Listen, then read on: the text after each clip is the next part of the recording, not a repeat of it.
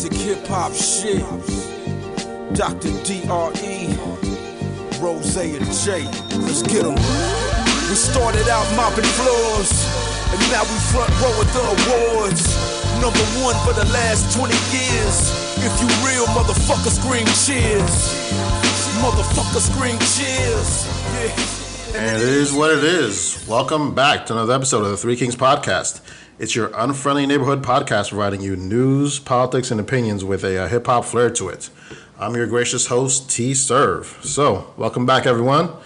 I want to introduce you guys to my two very distinguished co-hosts. Let's start off with White Moderate Rob, ladies and gentlemen.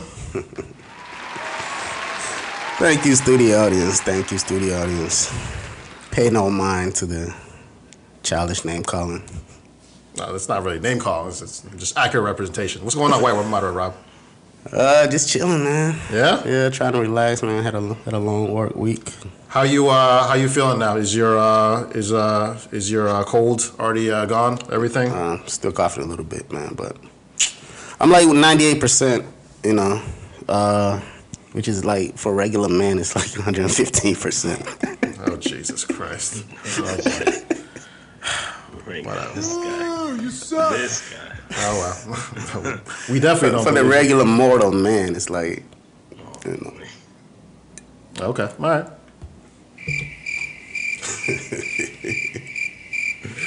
Let's move on to someone with some sense in here. So, let's move on to your favorite mass souls, T Black, ladies and gentlemen.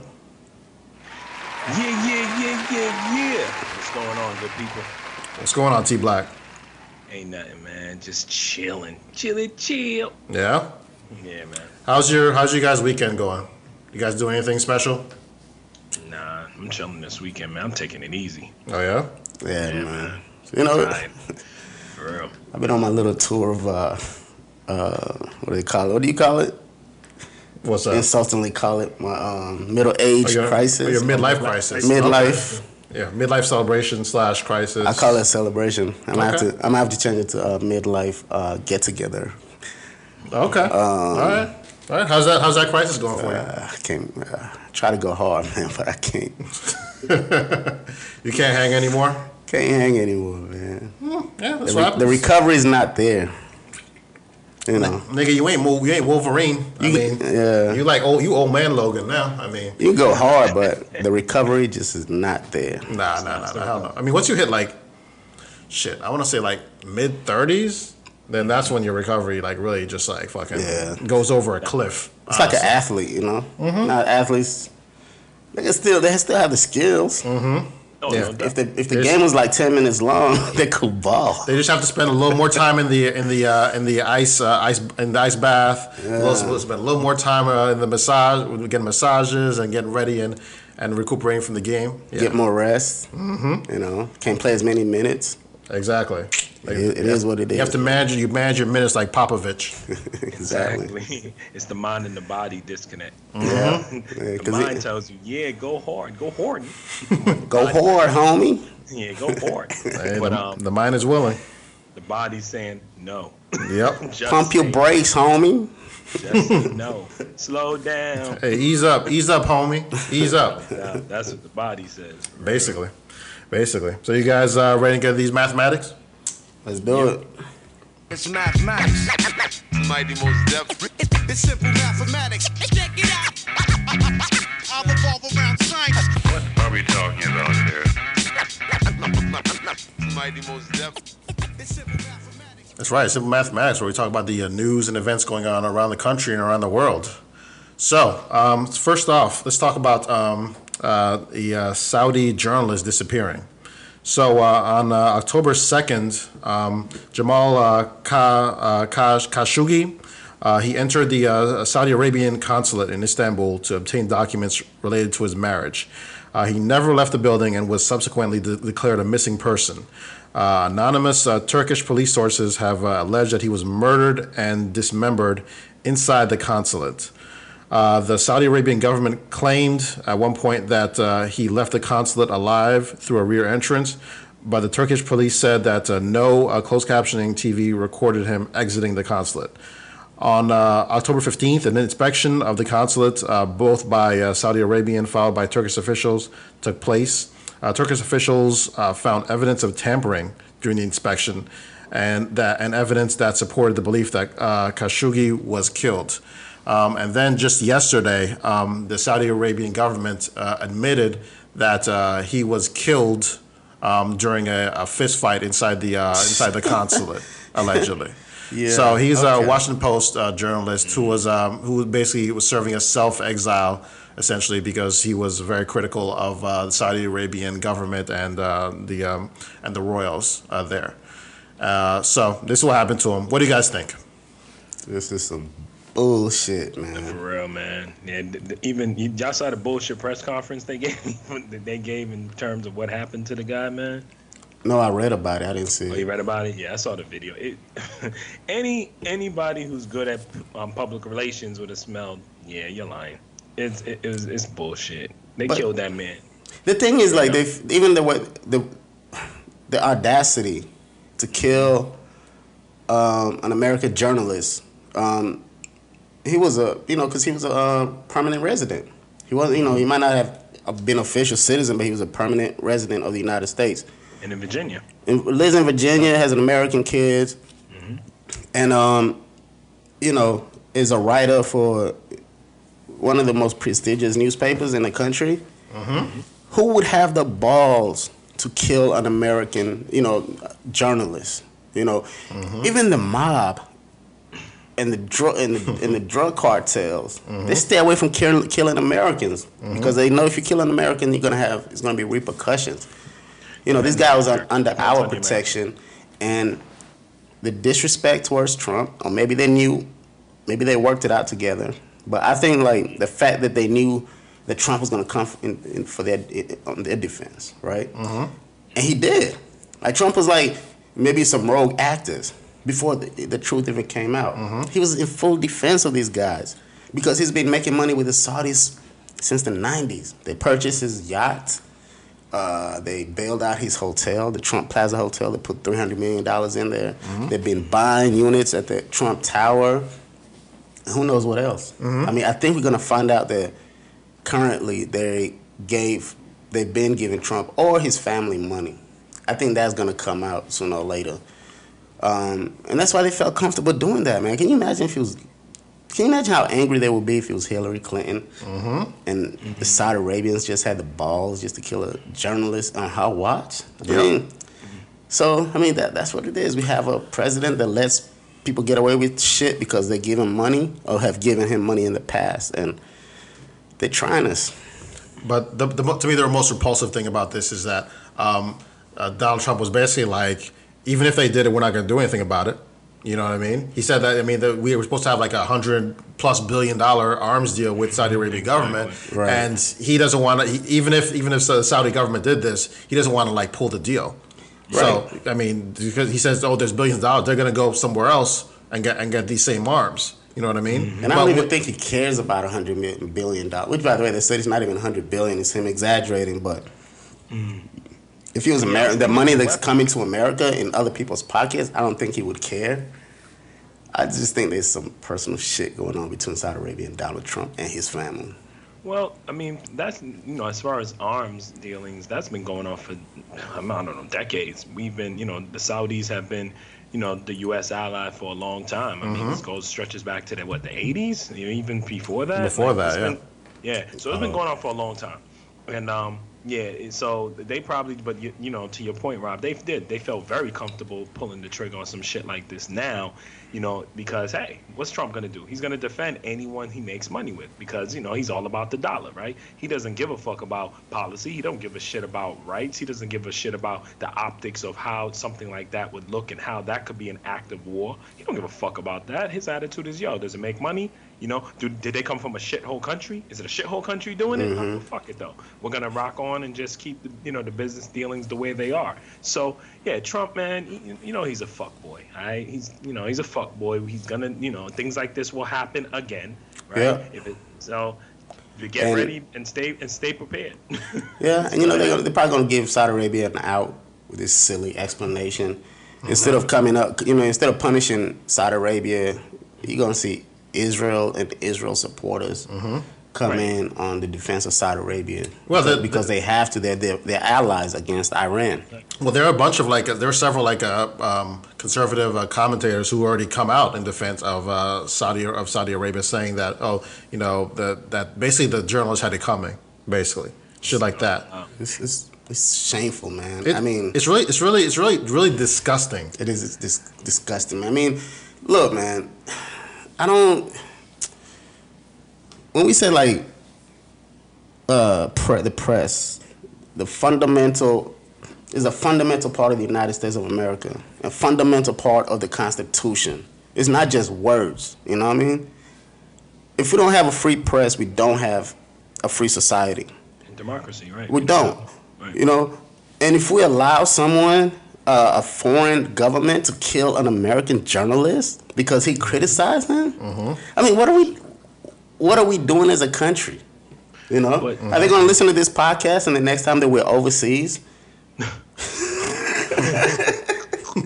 Fuck that. This might be the last episode of the podcast. Right? So I mean, people have to understand the gravity of this because it's unprecedented that a country would attempt to do something like this. Yeah. But because it didn't happen on our soil, I think that's why people aren't really paying attention. I think if it happened in the U.S., people would gravitate more to this story and really get more concerned. But in the U.S., man, from what my observation and my personal opinion, people don't get concerned because it happened in Turkey. And because it happened in Turkey, people are just kind of like, whatever. But you're right. There are ramifications. And really just peep what, Trump's doing. He's really trying to run a government similar to Putin. Do not criticize me. The one thing about Donald Trump we see, whenever he's criticized, right? That's when you see him at his weakest moments. That's when you see him going on the defensive and really getting combative and confrontational.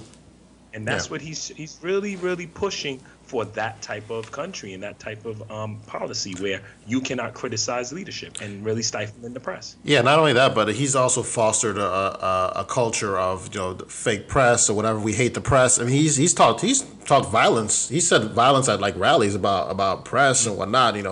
Knock crap out of them, whatever. All kind of. He said all kind of shit against the press, and Right. So yeah, he's fostered this type of environment. So it's not surprising to me that given the relations that he has, number one. Number two, the fact that he doesn't like the press, specifically the Washington Post. Number three, you have hundreds of billions of dollars on the line as far as arms deals, where if it's Saudi Arabia, whereas he's justifying it because of that, whereas if it was like Iran, then he wouldn't be justifying it then. So I mean, yeah, this is like a no-brainer for me as far as the corruption and just the fuck shit that Donald Trump will be up to as far as that's concerned. Just yesterday, he was in a rally and he was bigging up. Remember, it was a congressman who body slammed a reporter because the reporter asked him questions. He was bigging him up and saying, "Yeah, if you can body slam a reporter, I like that kind of guy." So, this is after the shit that happened in Turkey. So I mean, it's just disgust, man.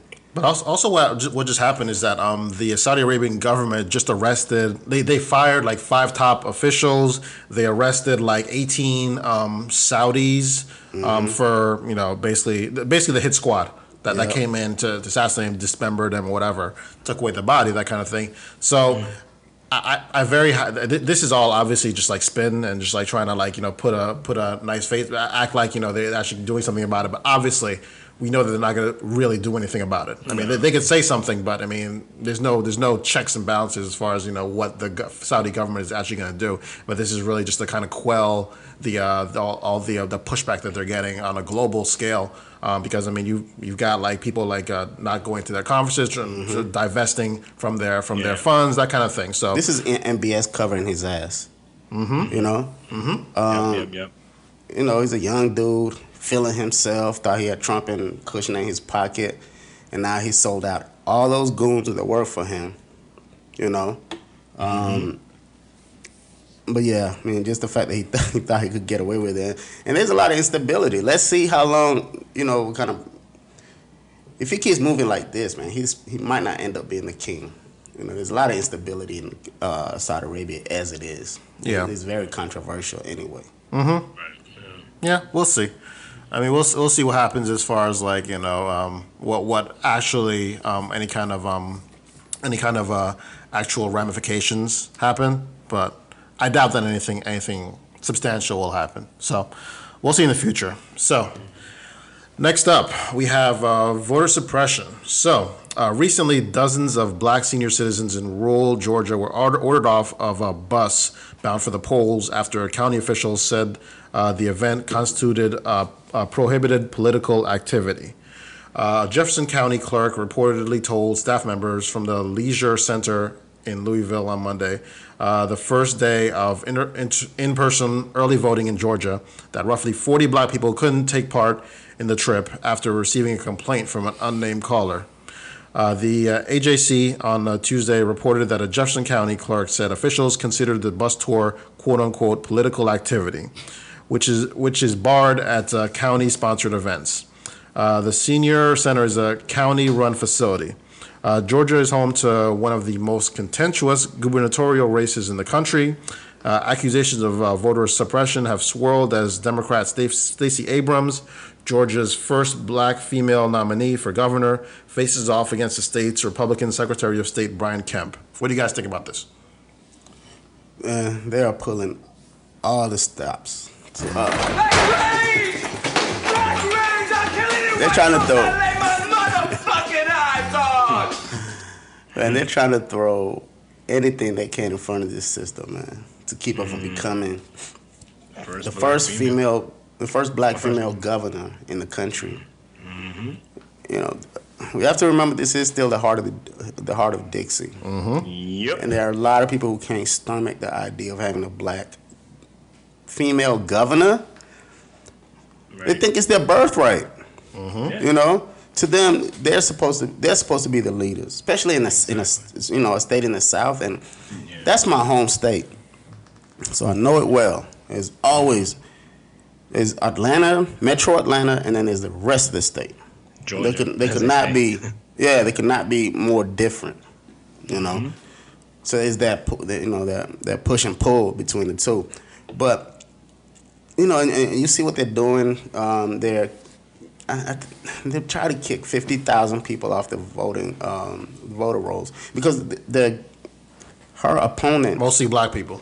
yeah, her opponent is actually the Secretary of State. Secretary of State is responsible for votes, for voting. Yep. So they try to kick off 50,000 people because they say if your name on the voter registration is different from, like, let's say your driver's license. Let's say there's a hyphen. You know, instead of JAY-Z, it's JAYZ, right? HOV. Something like that.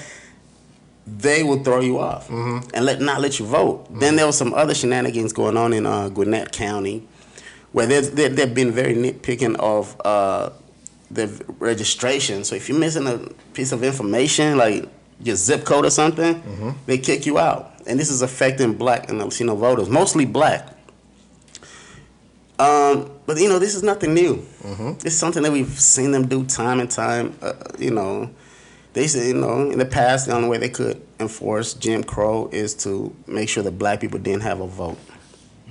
And with the gutting of the Voting Rights Act by the Supreme Court, it just gave them a lot of leeway to fuck around and engage in a lot of fuckery to try to keep people from voting. So, you know, it's just these guys, they will do whatever they can, man. Like, they have no sense of decency. And I think that's the only way they win. Like, if there's a higher voter turnout, they lose, and they know that. So they try their best to keep people from voting. But, you know, it's not just Georgia. This is happening all over Florida. So anywhere there's a contention. It's happening in Ohio. Yeah, say Midwest as well. It's just happening everywhere, man. So all I did, I just text people, whose contacts I had, and I said, check your voter registration. You should always check your voter registration, like in the summer before the election, just so you make sure there's no fuckery. You're registered to vote, and you're good to go. And if they refuse to allow you to vote, then ask for a provisional ballot. Exactly. Make sure you do that because you absolutely have a right to a provisional ballot if they don't do that. Go ahead, T. Oh, no, definitely, man. I'm just gonna echo, what Rob was saying. This is really a tactic. If people, if you get a chance, man, check this book out called White Rage: The Unspoken Truth of Our Racial Divide by Carol Anderson, and it talks about, I know we have our drop Black Rage, but and you know us, we do go ape shit. If shit don't go our way for Black people, we'll burn some shit down, fuck some shit up. Well, some of us will, but. Yeah, that's true. Well, I would. But White Rage is pretty interesting. You notice they don't, get upset in ways where they're ready to wild out and fuck shit up. Their way of fucking shit up is through the ballot box and using the pen, the stroke of the pen. And that's what they do. And this is, definitely been going on, as, Rob mentioned. And if you check it out and read your history, since slavery was abolished in the era, once Jim Crow and the Reconstruction era took place. So this is basically what they do. They come up with these voter suppression laws, and it's the one, if you think about it, it's that one tactic, among others, but the one noticeable tactic they continuously pull, right, in order to make sure that they control and stay in power. And we're talking about those white conservatives, and no matter what party lines, because let's keep it real, as we see the Republican parties now, that party that we all can't stand. Remember, blacks voted Republican up until LBJ. Right. So we'll keep that in mind, Yeah, it's just one of those things where this is a time when I know people have heard us say this in this podcast, stay woke. Yeah, you got to stay woke. And when you're woke, make sure that you act, because they will be pulling out all the stops in this midterms. They know they're under pressure. The Republican Party, Tea Party, conservatives, whatever the fuck we want to call them, they know, the enemy, they know that they're under pressure. And if we don't stay woke and stay aware of voter suppression, gerrymandering, redistricting, and all this shit where they, fucking with people just because of little, nuances like a hyphen in your name and your zip code or some crazy shit, yeah, they'll prevail. So definitely it's one of those things. Like I said, I'm not going to belabor the point, but check it out, White Rage by Carol Anderson. It breaks all of this down, and yeah, it's no secret at all. All right, yeah, I'm going to check that out. Yeah, this is an example of how local elections are important, because the voting is actually controlled by like your state and local representatives. I mean, they create the rules and they decide, where the polls are, when they're open, how if you have access to early voting, all those type of things that they were trying to restrict. I mean, so like after 2008, then they started restricting a lot of the early voting. So it used to be like you could vote like 3 weeks before elections. They restricted to like 1 week. They would close down a lot of the polls that would be in urban locations and put them somewhere else that weren't accessible to black people. They'd be like out in like more suburban or more rural areas where people don't have access to public transportation to get there. Just the white part of town. They'll be that in your face about that brazen. Yeah, they're bold. They're brazen and bold. Yeah, no. Yeah, they'll close a polling station in black. Like it was a small county in Georgia, right? So it's not a big place. But you have your black side of town and your white side of town. They closed the polling place in the black part of town, and the only option they had was the polling place in the white part of town. Right. Yep. Which is way across It's town. far. Yep. Yeah, it's far. There's no public transportation in these areas. And cops everywhere.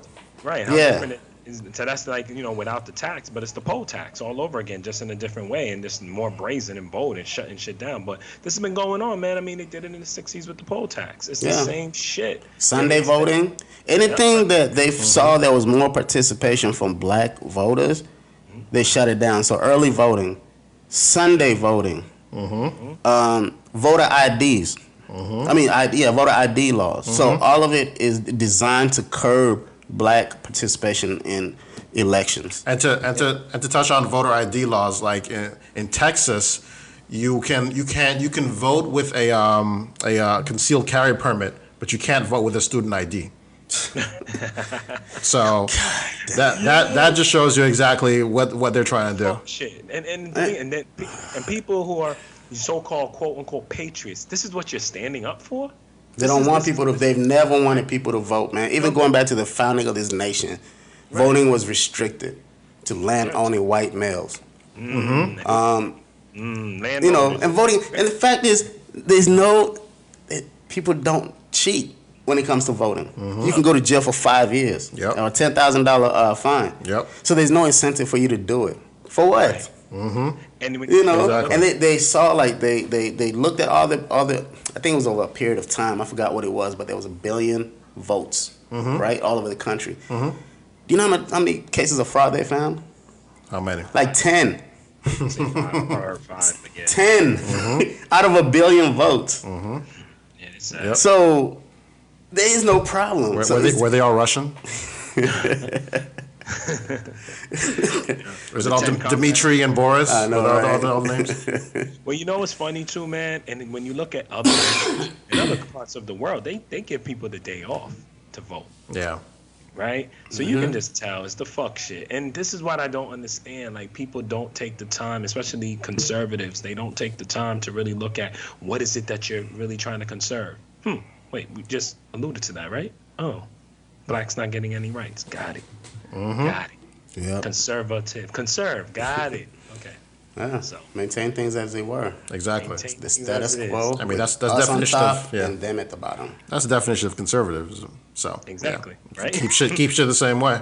Just have to simplify it for those out there. And by the way, all those black people that always talk about voting doesn't matter and blah blah blah, they need to shut the fuck up, because if people are going this far to keep you from voting, obviously your vote matters. So I don't care. Do a write yourself in. You know, just vote. Yeah. People Yeah. die for this shit. No doubt. Speaking of black voting, so Trump recently said at a rally that black voters need to honor Republicans with their votes. So he was praising a wildly racist Robert E. Lee at a rally in Ohio, and he demanded that blacks vote for him in November, saying, "Honor us by voting Republicans in November." According to the Washington Post, Trump hailed African American unemployment numbers and asked black voters to honor us. He ranted, "Get away from the Democrats. Think of it. We have the best numbers in history. I think we're going to get the African American vote," and it's true. So when Trump took office in January 2017, the black unemployment rate was 7.8%, the lowest it had been in nearly 10 years, according to the Bureau of Labor Statistics. Under Trump, it dropped a full percentage point to 6.8% in December. That's the lowest rate since the Bureau began regularly breaking out unemployment rates by race in 1972. What do you guys think about this? Well, again, I guess, are we going to get back into our economics talk? People got to understand. We can. I mean, right. I mean, at the end of the day, we all know well, we don't all know. Let me not say that. If you're not aware, economics, they operate in a lag. So honestly, and I believe in those stats that you read, T, it was trending downward anyway, right? Yeah. It was trending, right. So It's been trending downwards for 8 years. Exactly. So 8 years. Who was in office, man? Yeah. But anyway, so let's not kid ourselves. So I'm just gonna simplify it to that point. We've said this many times in many episodes. Three Kings, check out the episode 30 we're on. That Trump's gonna take credit for anything he can find, man. He's going to hijack and piggyback on everyone else's success. He does nothing. This is just another situation where he just wants to be able to take the credit from someone else, from Barack Obama. The truth. Right? And it's the fuckery. Like we just talked about it in the last segment, man. He's a fuck boy. He does fuck shit. He does, and he has no shame. He will do whatever and say whatever in order to make himself look good. Honor you, motherfucker. I'm not honoring shit. You know what I'm saying? I'm not mad. I know. Hey, we ain't honoring shit. Let's fucking keep it 100. You ain't honoring shit. You haven't done shit. And to tell you the truth, when we look at those unemployment numbers, and whenever I hear about them, I'm always like, yeah, which segments are you talking about? Are you talking about in the parts of the economy or jobs that are really allowing people to have a living wage? Or are you talking about just fucking jobs that anybody can get at fucking ready, day labor, whatever the fuck it is, ready labor and shit, and call that, oh, they're off the rolls. And people who don't look for jobs are considered employed, if I'm not mistaken. So cut the bullshit, man, and fuck you. Nobody's honoring shit. Not honoring. The nerve. Asking us to honor him at the same rally where he's talking about where he's giving props to Robert E. Lee. Robert E. Lee. The guy who started, the guy who was the general of an army that wanted to keep black people as property. I just find it like, wow, like this guy, he's something else, man. He is, man. He is. So this whole thing, okay, so the black unemployment rate fell 1 percentage point. Okay, what do you want, a cookie? It's your fucking job. Let's say if you created these jobs, right? It is your job as the president of the United States. Why do you need for us to clap for you when you're just doing your job? You know? So I mean that's the first thing. If it is attributed to you, it's your fucking job, dude. The second thing is like, you know, it's 1 percentage point, man. Come on. What the fuck? Obama brought it down like 7 percentage points over his term. Yep. Down. And let's be clear, if you're gonna own this shit, if you, all your time you want to just throw it up in our face and say, "Oh, look at the stock market, look at the unemployment rate," keep that same energy a year from now, 2 years from now, because I guarantee you, his stupid tax cuts did cause maybe an uptick in the unemployment. I mean, downtick in the unemployment rate, but it came at a cost. Yeah. We're gonna be looking at $1 trillion in deficit this year. We are overdue for a recession. Yeah. So as something's gonna come to a head in the next year, 2 years at the most. So I want him to keep that same energy when we start losing jobs, and we can't do anything about it because we're already saddled with $1 trillion of deficits every year. Like $1 trillion worth of deficit, that's unheard of. And then where are these jobs that you promised us? Like if we cut taxes, we're gonna be the GDP is gonna grow by 5% every year. Where is that kind of growth? We haven't seen it. Nope. So he should just pump his brakes, man. But he's not. He's not. He doesn't have any humility.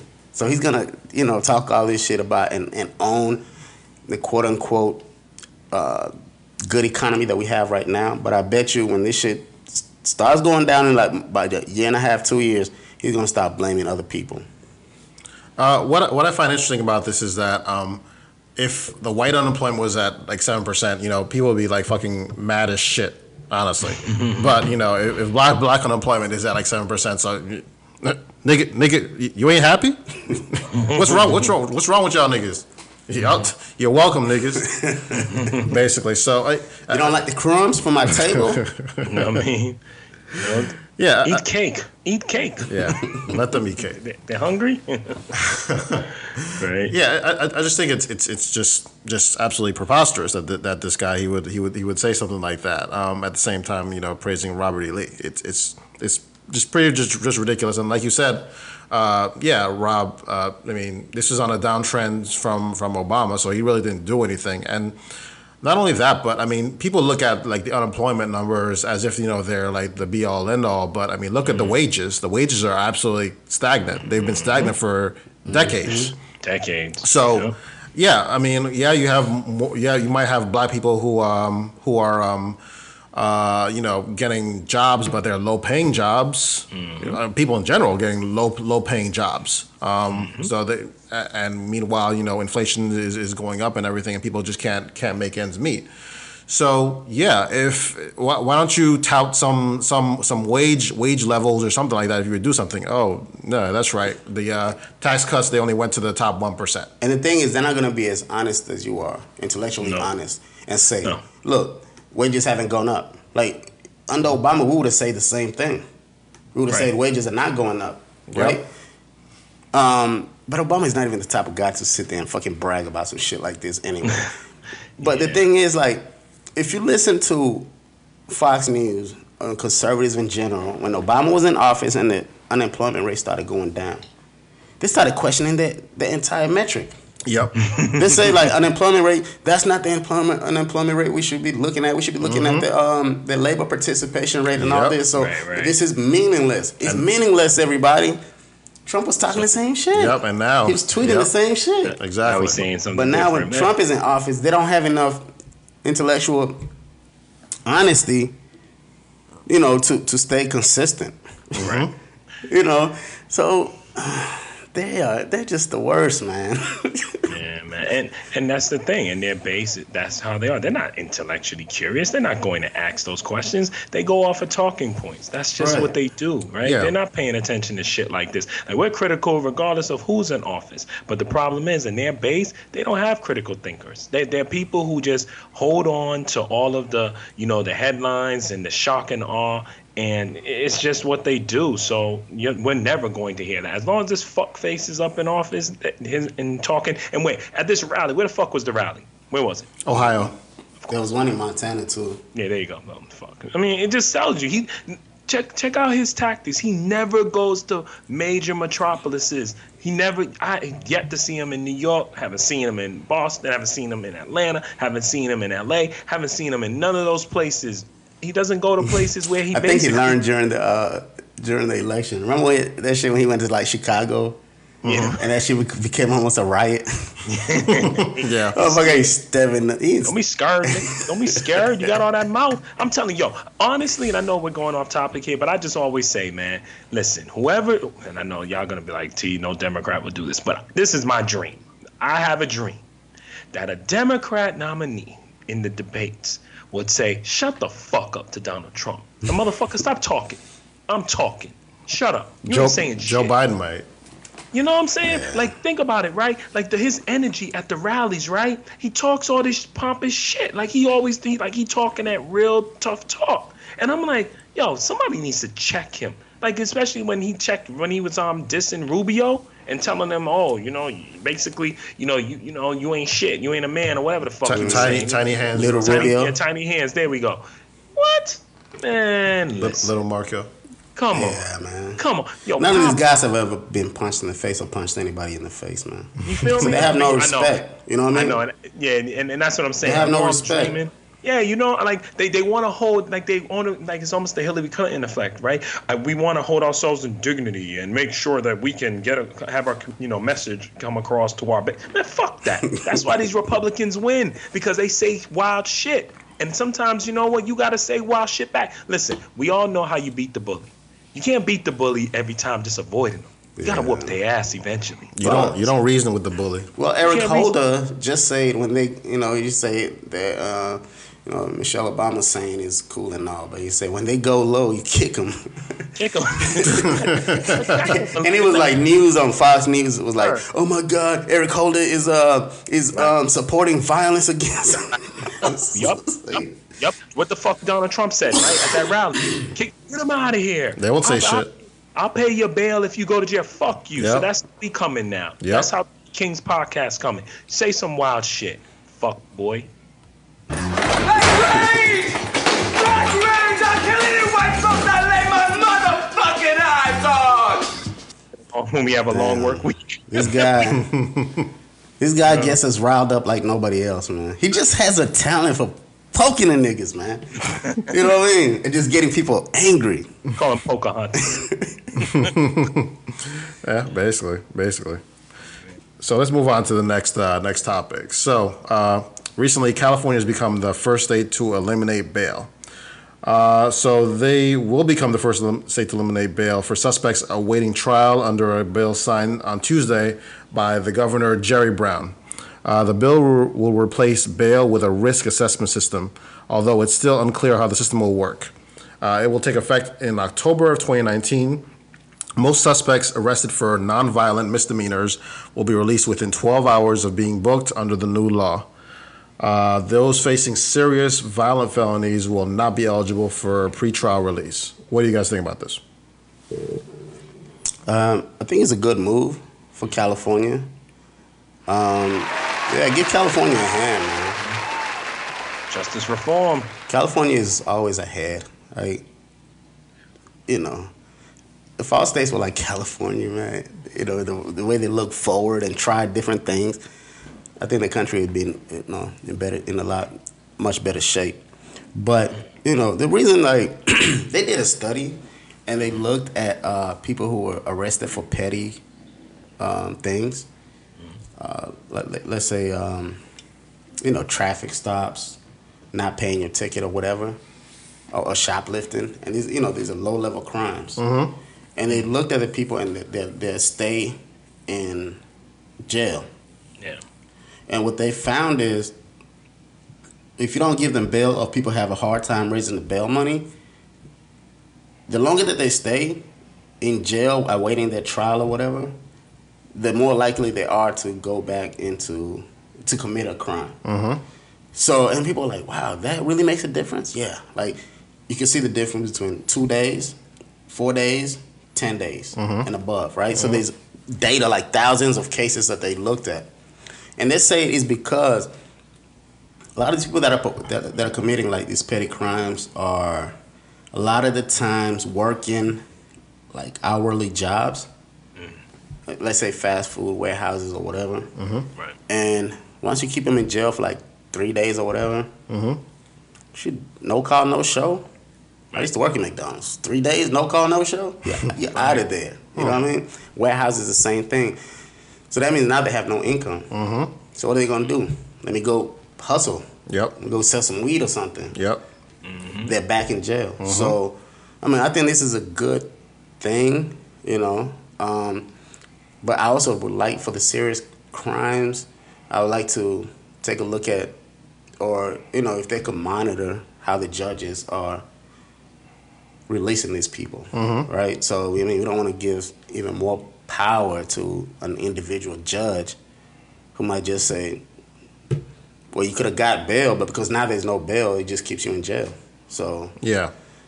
so there's that, man. But you know what? I mean, this is like the kind of steps that we need to take, man. Just because there's a lot of problems with our current system, current criminal justice system. So this is a step in the right direction.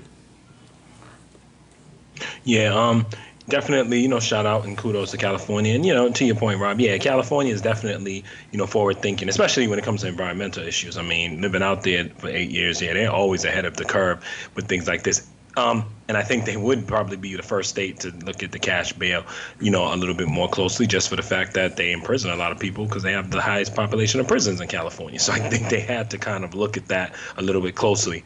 But again, it's just one of those things where, they're baby steps. And, Jerry Brown, he's definitely one of those governors that's always going to look at the big picture. He's not going to sit there and just, come off with just trying to make like just doing things for the party, towing the party lines, or just trying to, do little baby steps just for recognition purposes only. He's going to take charge and at least step up. And I will say I appreciate that.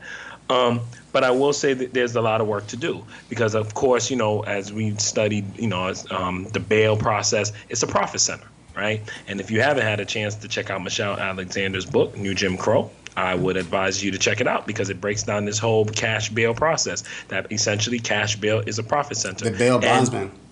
Exactly. Yep. Yeah, Bondsman. Yeah, it's a profit center. But I just want to make this real quick point. So once eliminating that, it'll be interesting to see now how that will, how the sentence guidelines will be handled moving forward. Because it was always just, like I said, a major profit center for a lot of cities in order to keep people in prison. And so, like you said, and I definitely congratulate them on the first step. More work needs to be done, and definitely, hopefully, we'll see positive effects in the future. Yeah, I agree. I think it's a positive first step. I'm a little reluctant to say that it's positive, just because I don't know how this risk system is going to work.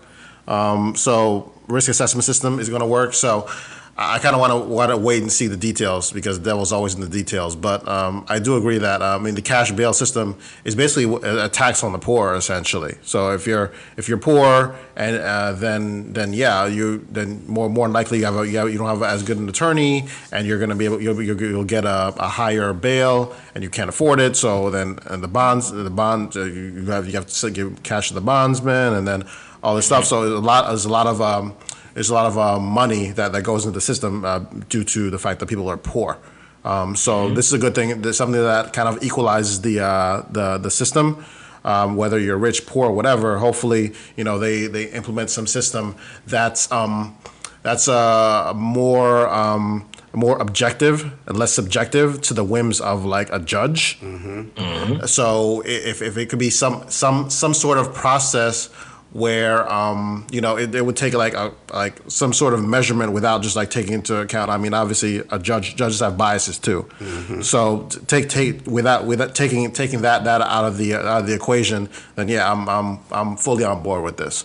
So we'll see what they actually do as far as like the details of the system. But yeah, I do think it's a good move. And don't forget that the bail bonds. Man, there's an industry there, and they also have, they lobbyists, so they're gonna be fighting this tooth and nail. Yep. So, Yep. Exactly. We'll see how other states deal with it. Exactly. Yeah. So we'll see what happens. So recently there's been an epidemic of doing all kinds of things while black. Whether it's barbecuing in a park, babysitting while black, going into bodegas and shopping while black, lifting while black, all kinds of different things. So a lot of different things have happened where just in the last couple of weeks, Corner Store Caroline, they call her. She accused a 9-year-old black boy, a white woman accused a 9-year-old black boy of grabbing her ass, and then the videotape proved that he didn't do it, but she called the cops apparently, wanting the kid arrested, that kind of thing. A man he ordered a lift.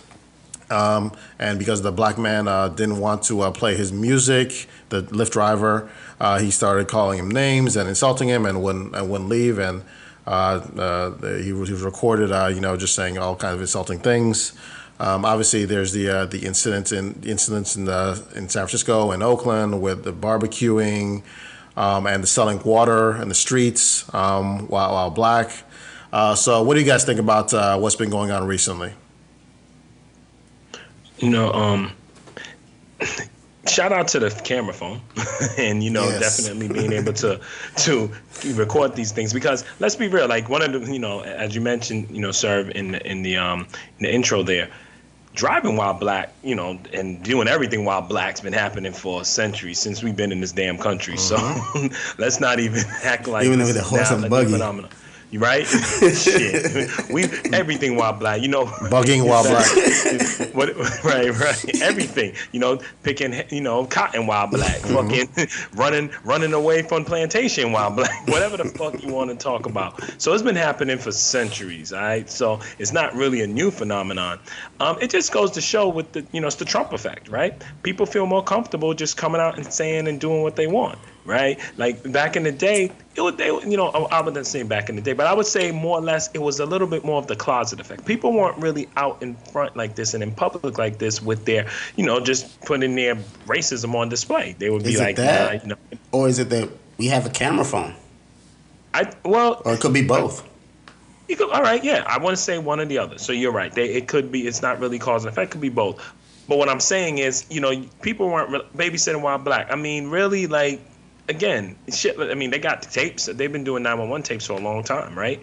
People, you would rarely hear that shit, And maybe it was suppressed. I don't know. But at the end of the day, I just think people are becoming more brazen and bold with this motherfucker in office. They really think this is the shit to do, and it's cool, and it's almost to the point. But again, I've always said they need to find out one black person that would turn on whoop one of their asses for doing it. That's what it's gonna be me. I'm telling you. Keeping it real. Think about it, though, y'all. Think about it, right, fam? Like, if they pick and choose the ones that they can fuck with. Because you do that shit. Look, I live in Brooklyn, New York. Try that shit on Flatbush. That the corner store, whatchamacallit, was in Brooklyn. Yeah. I don't know what part of Brooklyn. Which part? It was definitely a black part of Brooklyn, because most of the customers in that store were black. Yeah, I'm sure it was a gentrifying area in Brooklyn. Gentrified. They ain't East Flatbush. Nah, but definitely wasn't. The thing that pissed me off about the latest one with the kid is because he's a 9-year-old boy. Yep. You know what I'm saying? This little kid's nuts haven't even dropped yet. You know what I mean? He hasn't gone through puberty for him to be like sexual like that, man. And to grab your flat ass, like, come on, man, get the fuck out of here. You know what I mean? The the fact that the first thing she would think about with a 9-year-old boy is that he grabbed my ass instead of, there's a lot of people, this area is not that big. He probably brushed into me. That would be the first, logical thing to think about. The decent thing to think about as a human being instead of trying to call the police. You want the cops to arrest this 9-year-old boy for sexual assault? You're traumatizing the boy. Exactly. You know what I mean? Exactly. And then the other shit in Houston, or was it St. Louis, where this chick is blocking the way, not letting St. Louis. St. Louis. Yeah. Not easily that could have been, like, if it was me, I would have pushed my way through it. She would have been crying, the shit that I would have said to her. I would have went up to my apartment, chill in my apartment, and cops come. We know what happened last time a cop came into a black man's apartment. Yep. So they're putting people's lives in danger. You know what I mean? Right. Like in A Few Good Men, you're putting people's lives in danger. And you think it's all of, what are you getting out of it? And I'm gonna get controversial. I'm gonna ask you guys this question, man. What's up? Because a lot of these cases are white women. 90% of them are white women, allies of ours. And me looking at it, even just basing it on these actions and then the way most white women vote, I would say like the minority of white women are our allies. Exactly. You know what I'm saying? Like even in these videos, you see white women that stand up for black men.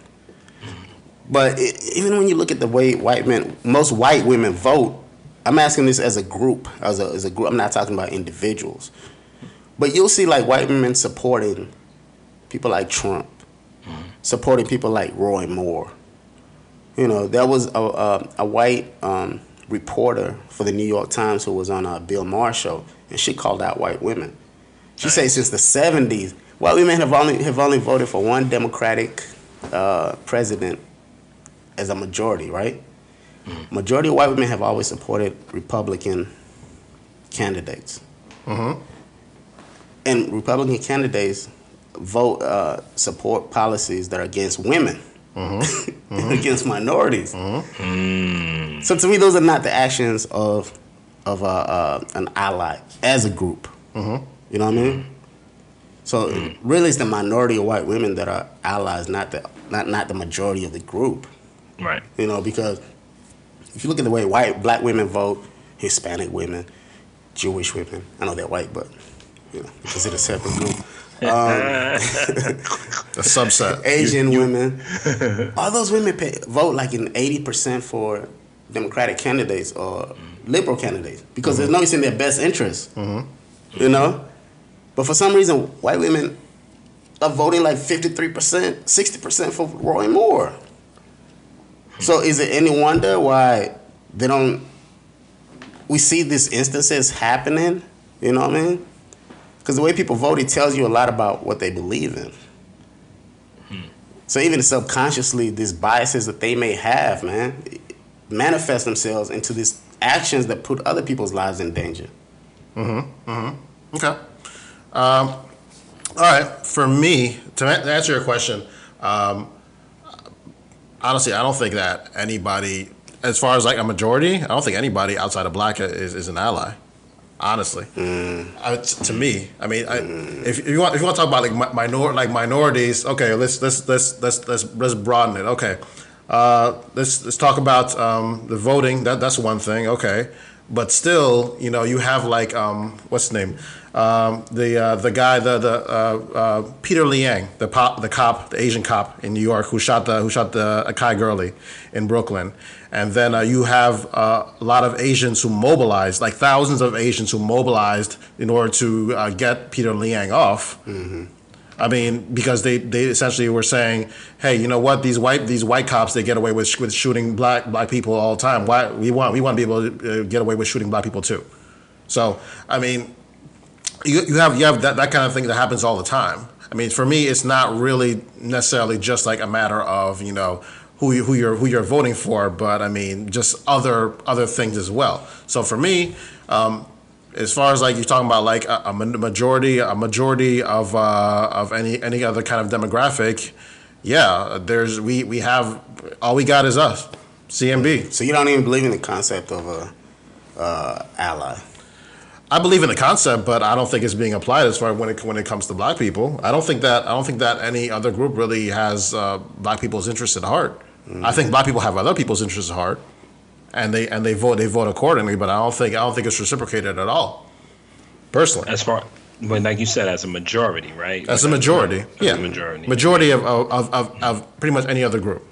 Majority. I mean, obviously, you of course you have like a lot of people, large swaths of people of any demographic who are on your side. But if you're talking about on the majority of any demographic, no, I don't think so. You know, I only ask this question because in these instances we only see like 90% of it, right? Mm-hmm. It's just white women. What do you think? Do you think it's just the entitlement? I think that it's like our episode though, Wage of Whiteness, right? Mm-hmm. It's like we said in that episode, right? And go back and check it out on Three Kings podcast. It just boils down to they just know the residual effects of being white. If they support the white male, the white patriarchy, mm-hmm. they will then benefit, and they're looking at the long term. Right, so it really comes down to that. In my opinion, it's just that they really benefit. Well, they look for the benefit of being white, and that they will continue to remain in power over gender. Sorry, go ahead. Yes, yes. I'll just answer him, Rob. And to expound on that a little bit, studies have shown that white women, when they're single, they tend to be more Democratic, but when they get married, they tend to vote more Republican. Right. So what it demonstrates to you is that a lot of white women, they have their own interests at heart. So they're when they get married, they're fine with patriarchy, with white men having all this power because they're accumulating the power along with the white men, mm-hmm. and their sons are going to be inheriting all this power. Right. They're gonna get all these things, and they consider themselves to be white first and then women second. Yeah, so they have no interest in destroying the status quo. Mm-hmm. It benefits them. So exactly. They aid in the bet. Exactly. So if anybody should be mad is white men because they take a lot of the blame. Like white women have to share some of this blame too, you know what I mean? Like Dave Chappelle said, man, come on, white women. You were in on the heist. You just didn't like your cut. It's like Carmela Soprano. She's still responsible too. I mean, she might not be the one, not pulling the trigger on the job, but she's getting all the money. She's doing all the shopping. She's getting all the benefits. Comfortable home life for him mm-hmm. to be able to escape his criminal lifestyle. But she pretends to have plausible deniability. Exactly, man. So yeah, that makes sense, man. And because I was just asking her, why is this so many? So mm-hmm. I was just trying to reason why that's the case. But it's pretty like obvious. Go ahead, my bad, Rob. No, go ahead. No, I'm done.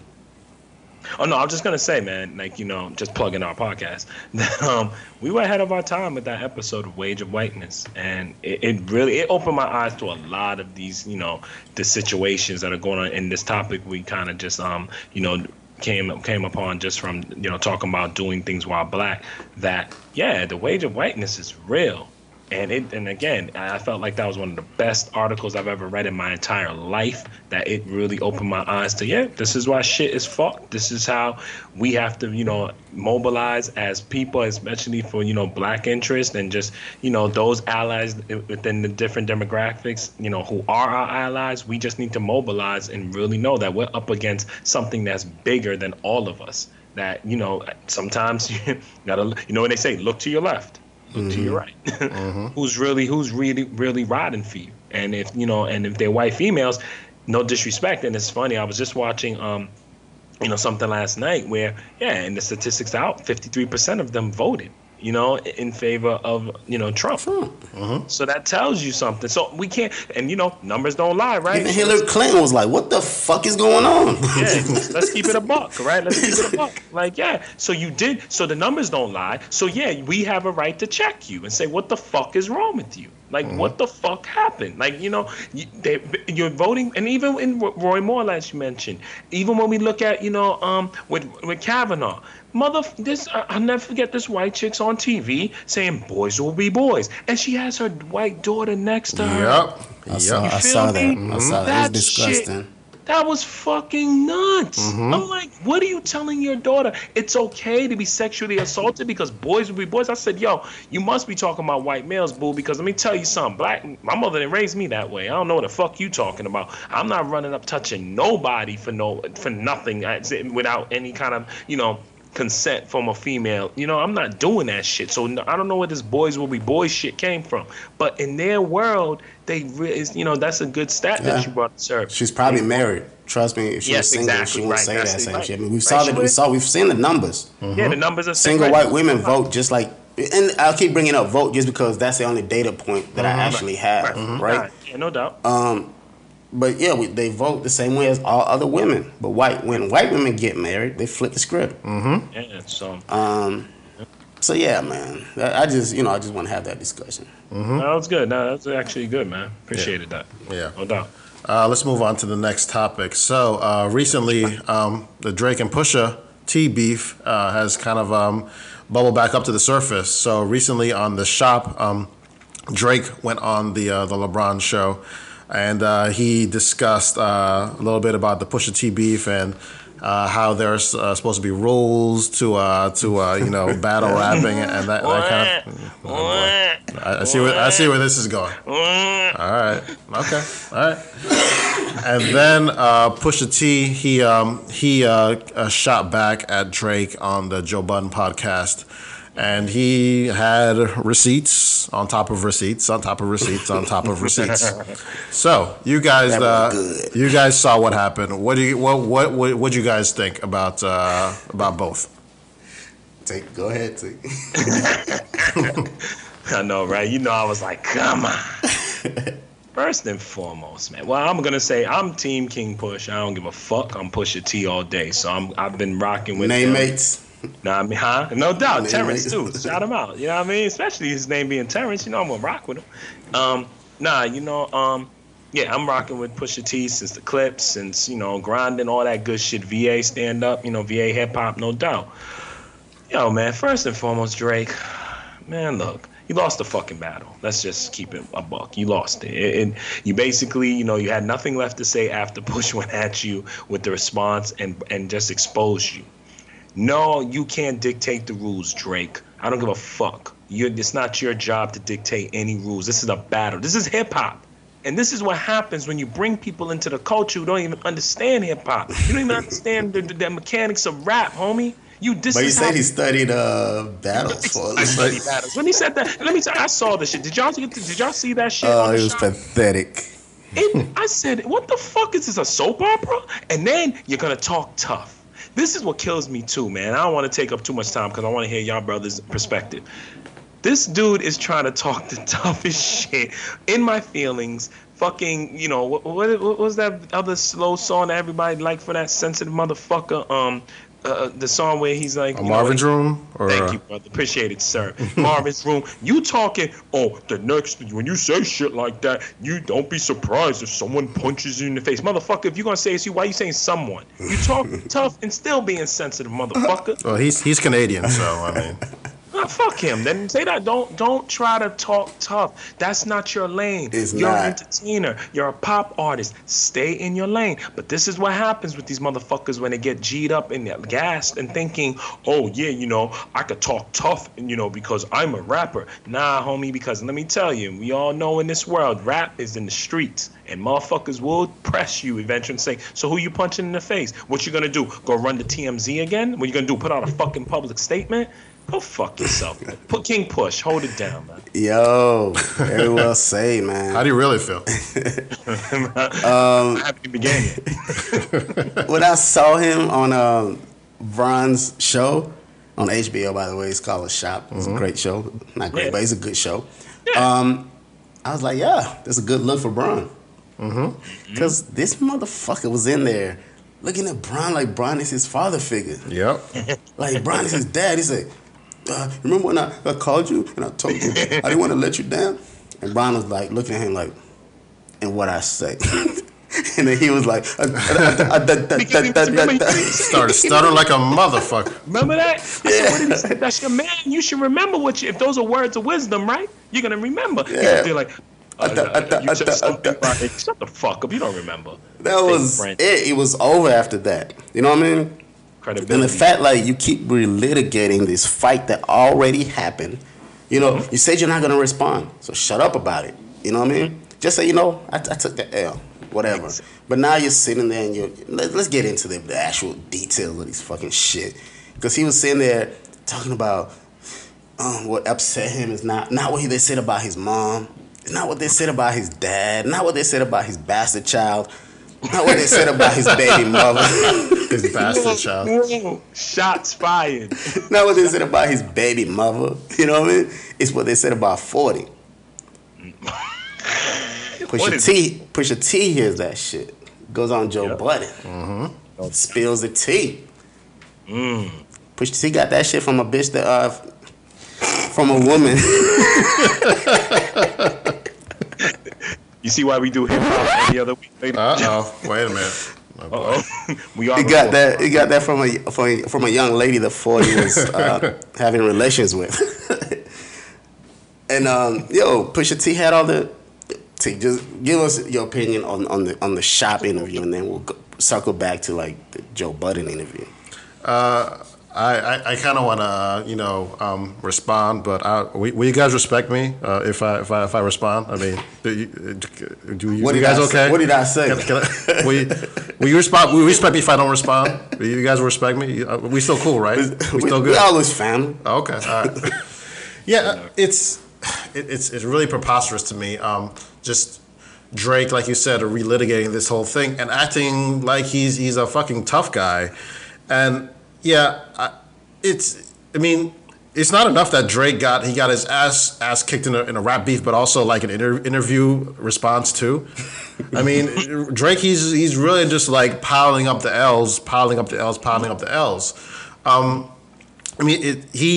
He lost a huge bag from Adidas, so now he's really mad at Pusha T, but he's really just keeping this alive for some reason. But really, he has no reason to bring this up. So I mean, I don't understand what he's hopes to accomplish with this. I mean, he knows exactly what he did. He knows that he's not gonna win. So I don't know. I don't understand what Drake had to gain with going on this and like relitigating it and acting like he's so above. He's above stooping to Pusha T's level and doing all this high and mighty stuff. Acting like he's above all this shit. Whereas meanwhile he's trying to get all kind of information about Pusha T for like $100,000. So yeah. I don't really understand this guy. This guy really makes no sense. If he could have easily just like gone about a business and keep getting these huge bags. He's on a fucking huge tour, whatever. Everybody's talking about it, but for some reason, this has really just like gotten to him so badly that he feels the need to like just bring this back up. And one last thing, Jay Prince. Okay, people are acting like this whole Jay Prince. I never believed this shit to begin with. Even when this shit really first came out. Like you talk about Jay Prince, like heard the response record, and it was gonna ruin lives and all this nonsense. And people were like saying that Jay Prince, they were giving him the benefit of the doubt or whatever. I mean, because he's one of the most respected hip hop artists, hip hop people in hip hop in history. But I mean, come on, it's not like he's above like embellishing or lying for somebody like that, especially he's got his book out or whatever. So I mean, stop the fucking nonsense. Let's get out of here. You know what? If 50 Cent can out Rick Ross as a CO and Rick Ross he comes out of it fine, then I mean then there's really nothing that Drake can say about Pusha T that's gonna ruin his career and then he lives or anything. It's not. And the thing is like, no matter how much money that Drake makes, no matter how many CC sells, he wants to embrace, he wants the love of hip hop. You know what I'm saying? But there were people like, for me, like from the get go, that were not gonna give him that love. You know what I'm saying? No. You're a Canadian pop TV star, and you're making all these love songs. That's not my shit. Stay in your lane, homeboy. But at a certain point, Drake started feeling himself, and he was like, okay, I want the love of the streets. So let me start taking little shots at Jay-Z. Let me start taking little shots at whatever. Like, he forgot who he is. You're a pop star. You make music for women and children. Stay that way. You know? Nobody would have any beef with Drake if he's just stayed in his lane. But every time that he's gotten into issues with Jay-Z or Puffy or Pusha T, is because he's overstepped his boundaries, you know, in his quest for certification from people that he respects, or like he wants to be respected as a hip hop head.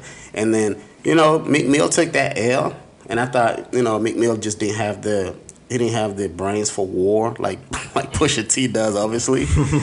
But he injured Drake.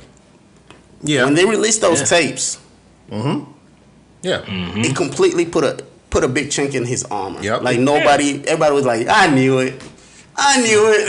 You know what I'm saying? I fucking knew it. And that for people like me that were haters from the get go, I was like, oh shit, this gives me a reason to, you know, actual proven evidence of why I hate this guy.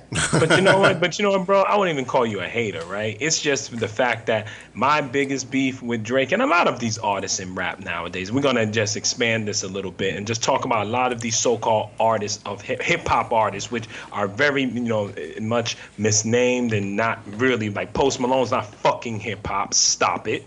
All right, he ain't fucking hip hop. He sings, all right. But all these, you know, these wrong definitions that are being applied to these rappers. I always say this, man. Within hip hop, and I'm gonna take the time to, you know, just, you know, brief people on that you know, hip hop right now. Hip hop is basically, if you can't tell me the 4 elements of hip hop, get the fuck out the culture. All right? And I'm not gonna tell you. I know the fucking 4 elements, but I ain't telling y'all because I'm not giving out the answers to the test. 2, there's a difference in, I'll say, within rap. There are 2 types. There's a rapper and there's an MC. And that's when I knew when Drake fucked with Pusha T, I said, you fucking with an MC. You're going to have a problem, though, Drakey.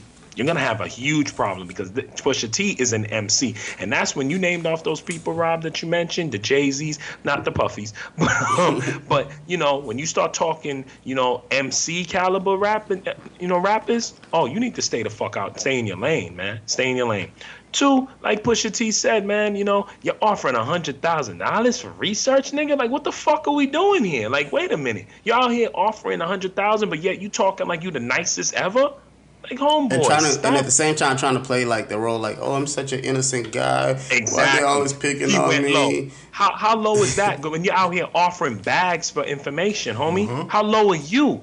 So now, and you're right, what it made me say was, you don't get the right to fucking dictate nothing. Either take the L, move on, make your money, stay in your lane. It's okay. This is why I don't understand within hip-hop right now. It's okay to say, and Push said, right, if you can't fight, just don't go to the mall. Just say, that's not me. I'm not that type, right? I'm not that dude. How many times do you have to say that in life, right? We all have homeboys that may be involved in what they involved in. We all have to know how to say sometimes, yo, that's not me, man. That's not my shit. And if that's your homeboy, you're going to say, yo, I got you. I rocks with you. Hey, yo, you know, dope, let me out the car.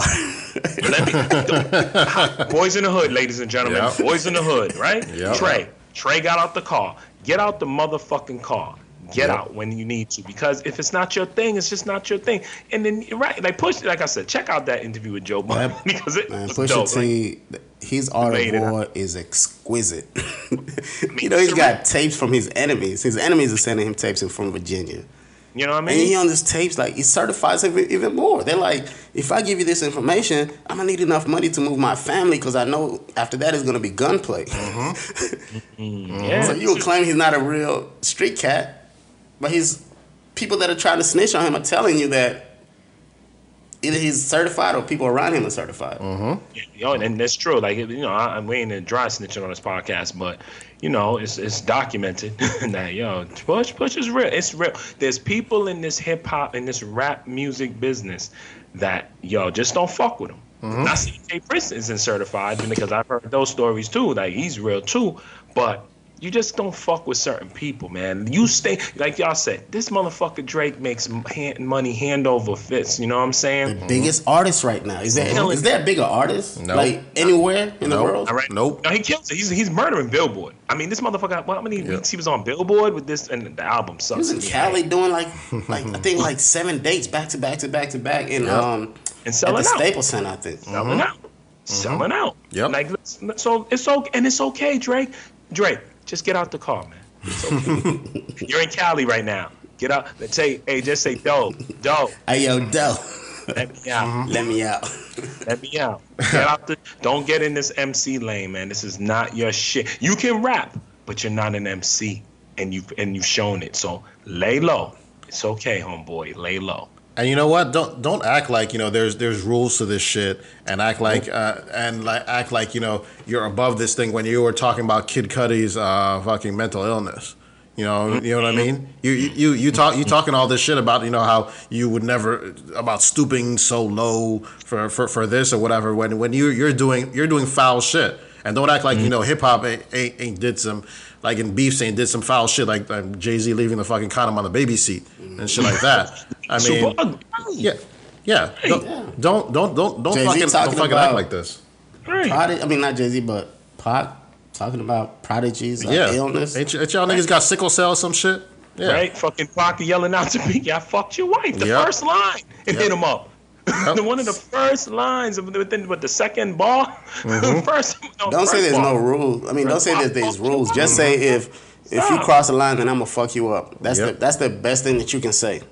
But obviously you don't have it in you. But you can't even say that if you recorded Marvin's Room, you can't even say that. So I mean, get the fuck out of here, dude. I mean, stay in your lane. That dude is. I can't wait till he. I know I'm gonna sound like a hater, man, but god damn it, man, I just don't like that. I never have, man. I never trusted him. He's a plan. He's a hip hop plan, right? He's a plan.